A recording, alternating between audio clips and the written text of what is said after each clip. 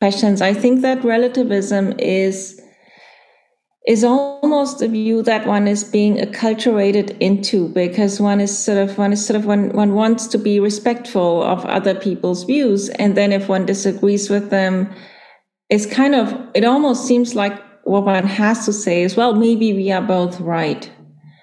And then the theoretical perplexity of what that even means is, as it were, sometimes in real life subordinate to the need to get along with other people. And so you kind of somehow accommodate the idea that, maybe different beliefs are true, even if they are about the same thing. And you are perturbed by this. It's a kind of disturbing idea, because it's just not clear how, in philosophy we would say that violates the principle of non-contradiction. It's simply not going to be possible that contradictory beliefs are true. But in real life, if you have a fight with other people, it sometimes seems like, you have a choice of either just splitting up and no longer talking to them, or somehow saying, well, maybe we are both right. And that is a really difficult choice, I think. So I think that for that, if only for that reason, and that is a big reason, namely our everyday lives, relativism is a truly huge topic. It is something that we all need to somehow grapple with. And I do think that in some sense, I will kind of venture to say, as a proponent of the study of ancient philosophy, that the single most intriguing formulation of relativism comes from ancient philosophy, and that is Plato engaging with Protagoras. Protagoras is a sophist, and who is a sophist? The sophists are these early Greek intellectuals, and I think many of them also very serious philosophers. And part of their background is that they travel between different cities, and they make a kind of deep experience that people live according to different norms and according to different beliefs in different places. And that is really a disturbing experience. They come back to Athens and they say, people somewhere else say that what they do is natural and right. But you guys in Athens, you say the same thing. So what are we going to do about this? Either we are going to say that someone is wrong and someone else is right, or we're going to say that everyone is right, or we're going to say that there is no wrong and right. And it is a very big problem. And they are perceived really as rebels and as a disturbance in Athenian culture, because they shake up this kind of self-perception of where you think, of course, what we do is right. Of course, our customs are right. And I think it is easy to kind of talk about Athenians at the time and say, they thought that what they do is right. But I think we are all kind of a little bit inclined to do that when we think about our own ways of life, and then we think about what other people do. We kind of think, we have our reasons, and we are very strongly committed to at least many of the things that we are doing. So I think it is also for us really difficult to deal with the idea that other people might think that significantly different ways of life might be right and kind of naturally right, kind of no question about it. Absolutely, that's just the right thing to do. And we think the same thing. And what are you going to do about this? So that is, as it were, the starting point in Greek ethics. I personally think that is one of the motors really of what kickstarts Western ethics, that Plato and Aristotle confront this truly disturbing set of ideas brought up by sophists, and they think philosophers somehow need to respond to it. It is the kind of the single most challenging idea in ethics, that maybe there is no right and wrong. And to say there is no right and wrong is another way of saying maybe everyone is right or everyone is wrong. So I'm going to talk just sort of a little bit about what precisely are the ideas that Plato finds in sophistic relativism, and mostly that is Protagorean relativism, and what does it what does he make of it? And in a sense, the puzzle that I want to raise is, for Plato, it is pretty clear that relativism is false. And I think that the same is true for us today. We think it is simply not an option that the principle of non-contradiction doesn't hold. It is not an option that all beliefs are true. And nevertheless, we think that there is something to think about in relativism. So the puzzle somehow is, why are we so interested in relativism if we kind of know that it is false? And if we kind of obviously know that it is false? So I want to talk first about why it is obviously, what it even is, what is relativism, and then why is it obviously false? And then in the last step, why is it still somehow interesting? And I think that last step is especially important because it may tell us kind of where to go from here. Why should, given that we can refute relativism, is there still anything that we can take away from it? Is there, in a phrase used by Bernard Williams, is there a truth in relativism? Even if relativism is false, is there a truth in it that we can take away? Okay, so here's a quote from Protagoras' book called Truth, in Greek aletheia, that Plato quotes. And it says, man is the measure of all things which are that they are, and of the things which are not that they are not. And that is a quote from the Theaetetus. So that's a dialogue by Plato. And Socrates reformulates this as follows: as each thing appears to me, so it is for me, and as it appears to you, so it is for you. Now, I want to ask two questions about this. The text is kind of pretty difficult to just understand what precisely is going on in this kind of idea that man is, or human beings as today we would say, are the measure of things which are that they are, and of things which are not that they are not. The first question I want to take away is, why should relativism be about what is? The claim is here that man is the measure, or human beings are the measure of all things which are. What does that even mean? Why are we talking about the existence of things? And then Socrates is reformulating it in terms of appearance. As each thing appears to me, so it is for me. And I want to ask, what is this notion of appearances? So first about kind of what is, and what is, how are we using the verb to be in this context?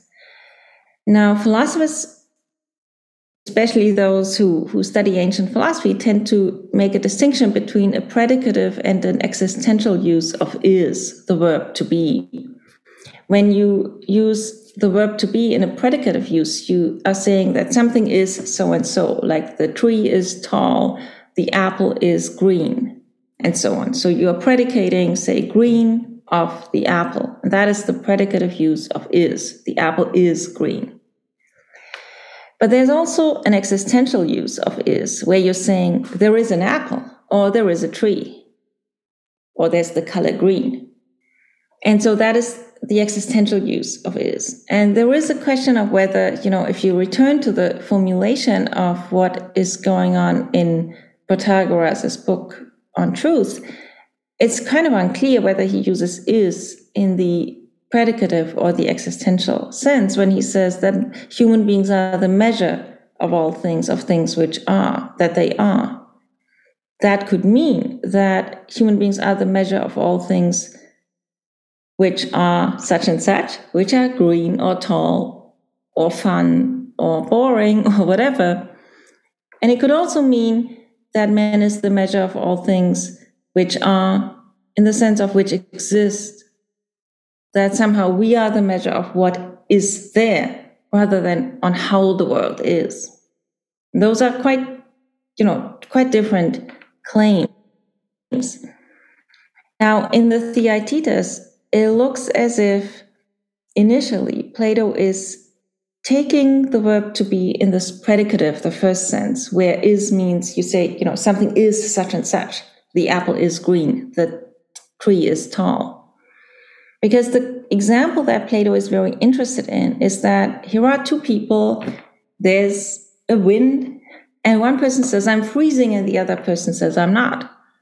So one person says the wind is cold, and the other person says the wind is not cold. This is the cold wind example. This is maybe, the single most famous example in ancient philosophy.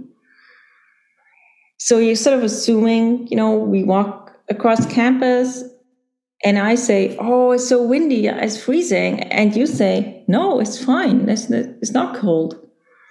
And then you ask, are we living in different realities? Like, what is even going on here? And one way to take it is in this predicative sense where there is a wind, but I say it is cold and you say it is not cold. So I predicate cold of the wind and you predicate not cold of the wind. But then there is the existential sense where it can seem like there is a wind for me. For me, the world is windy. For me, the world is there's a storm going on. I feel that cold, freezing current of air. And for you, there just isn't anything like this. So I say there is a cold wind, and you say there is no cold wind. And that would be the existential use of is. Now, why is that an interesting distinction? One refutation of relativism that Plato entertains and that he sort of formulates in the Theaetetus is that first, you might say, well, if you and I walk across campus and I say it's cold, you say it's not cold, then it may seem there is just no shared world between us. And that could be a problem because we typically think that we live in the world as it is. And it is sort of the same for all of us. And then maybe someone makes a mistake about how it is, but still the world somehow is the world. But so one problem could be there is no shared world among different agents. But a kind of more radical problem could be that maybe in the morning when I'm tired, I feel that the wind today is really cold. And in the afternoon when I've had more coffee and tea or whatever, and a little bit of rest, then I'll say the wind is not cold. And so it could be the case that according to relativism, really, it's not just that there isn't a shared world across agents, but also not across different times at which one agent perceives the world. And that would be a very radical scenario where it seems that, it's not just that it's unclear whether you are right or I'm right when we say the wind is cold or the wind is not cold, but where it could seem like there really isn't such a thing as one object, the wind that both you and I refer to. And there's also not the one thing that I refer to now and an hour later. And that would just sort of mean that the world, as it were, crumbles. There are no shared objects, no stable objects in the world that we refer to, because ultimately if it were the case, as Protagoras' measure doctrine stipulates, that what seems to me is true for me and what seems to you is true for you, then it would have to be true that when I say the wind is cold, and it has to be true when you say the wind is not cold, or the other way around.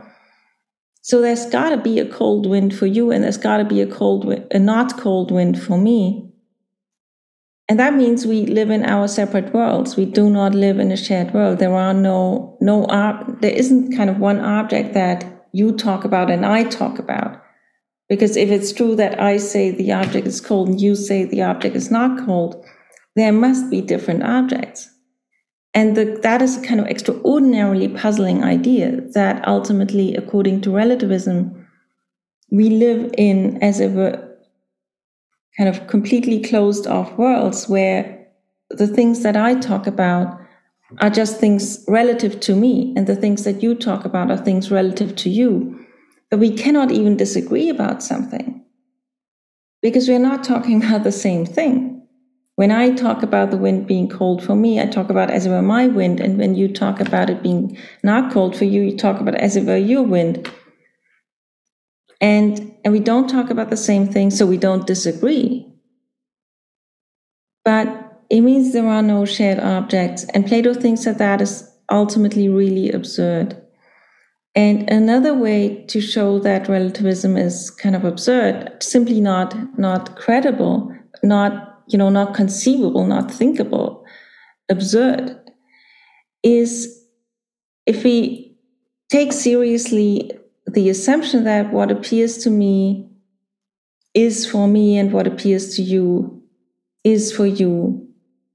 And then we think of appearance, what does it mean to say that something appears to me? Well, it seems to me, and then Plato reformulates that in terms of beliefs. So what seems to me is what I believe to be the case, and what seems to you is what you believe to be the case.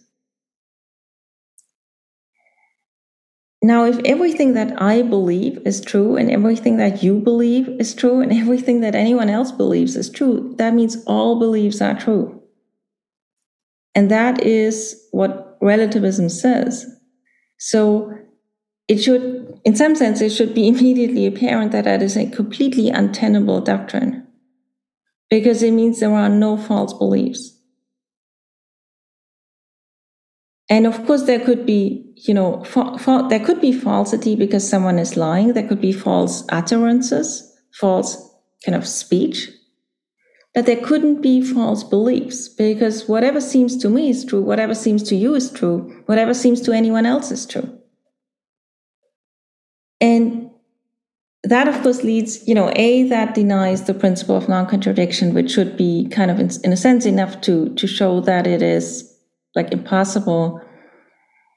But you might also say that there's a kind of further problem here. If what about my belief that your belief is false? Is that also going to be true? What about your belief that my belief is false? Is that also going to be true?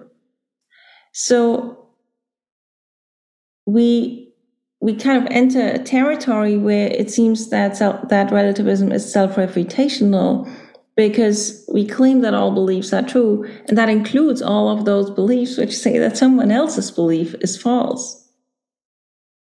And then, like in the Theaetetus, there is a kind of standoff. It is unclear whether that is simply a complete refutation of relativism, or whether maybe there is a way to save it. But at any rate, it is clear that a view according to which there is no falsity, all beliefs are true, does not at all accommodate our everyday intuitions, even if our everyday intuitions are somewhat inclined in favor of relativism. It is kind of quite inconceivable, really, to deal with ordinary disputes if you were to completely abandon the idea of falsity. If you can't even say, someone says to you, we still have enough milk for tomorrow's breakfast, and you say, no, we don't, there's no milk in the fridge. And then you say, well, when we are relativists, like all beliefs are true. You say, like, no, sorry, either someone has to go to the grocery store or not. So we all, like, even if we are with respect to cultural matters or whatever, even if we have some intuitions that speak in favor of relativism, there are so many things in ordinary life where falsity is extraordinarily important and basic for action, for decision-making, for any kind of interaction that we have with other people, that to adopt the view according to which all beliefs are true seems simply kind of not feasible. So we have two. I mean, those are, my summaries here are extremely quick. In the Theaetetus, the moves lead on the one hand to this idea that there are no shared objects that we refer to, and on the other hand that all beliefs are true. Those are long arguments, complicated arguments, very disputed arguments, in the particular steps that Plato takes. And I would like to encourage everyone to actually read the Theaetetus and sort of puzzle through those arguments. But the upshot is that there are at least two strong arguments against relativism. One is that relativism, as it were, dissolves the idea that there is a shared world, shared objects that we talk about and disagree about. And the other is that all beliefs are true. And now you might think, well, if that's the picture, why are we even discussing relativism? It's so obviously false. It's like a disaster theory. It's like completely non-starter kind of theory. Why should the Morningside Institute have a series on relativism? Why does Plato write long dialogues about relativism? Why does Aristotle engage with it? Why do philosophers today engage with it? And I want to end with like 3 suggestions for why I think that for Plato and for Aristotle. So on here, I'm kind of mixing a little bit, just sort of different approaches in ancient philosophy. Why we might still think that relativism deserves our attention. And one is, and I'm going to scroll back to the kind of initial formulation, man is the measure of all things, of things which are, and so on and so forth. Now, okay, today for us, the formulation that man is the measure of all things, non-starter. But let's sort of replace that with human beings are the measure of all things, which is also an okay translation of the Greek. Both Plato and Aristotle think that there is something true about that in ethics. And why would that be? They think that in ethics, we ask question about how human beings should live. When we ask what is good and bad, we are not really asking how should the dog live or how should a bird live. We ask how we should live. And thus, if we want to find a kind of measure, kind of criteria, measure is kind of term that might be cashed out in terms of criteria or standards. If we want to find standards in ethics, they must be standards that somehow are standards for us, for human beings. And the kind of goodness that we are after in ethics for them is kind of ultimately determined by what in fact is a good human life. Like what is a way for a human being to lead a good life? So Plato and Aristotle both endorse that there is a kind of relativity to human beings. Not to individual human beings, not to like you versus me, but to human beings. Given the kind of being we are, such and such is good or bad for us, and such is right and wrong. So they do endorse something like this. So that's my first point here, human beings and ethics, that if we take the measure doctrine to be about normative, about ethical questions, which is just a subset of questions, it's not about like whether the wind is cold and so on, but if we take it to be importantly about normative and ethical questions, then Protagoras seems to say something important, namely that ethics is about human agents. And we ask how we should be, what we should be doing and how we should live and so on.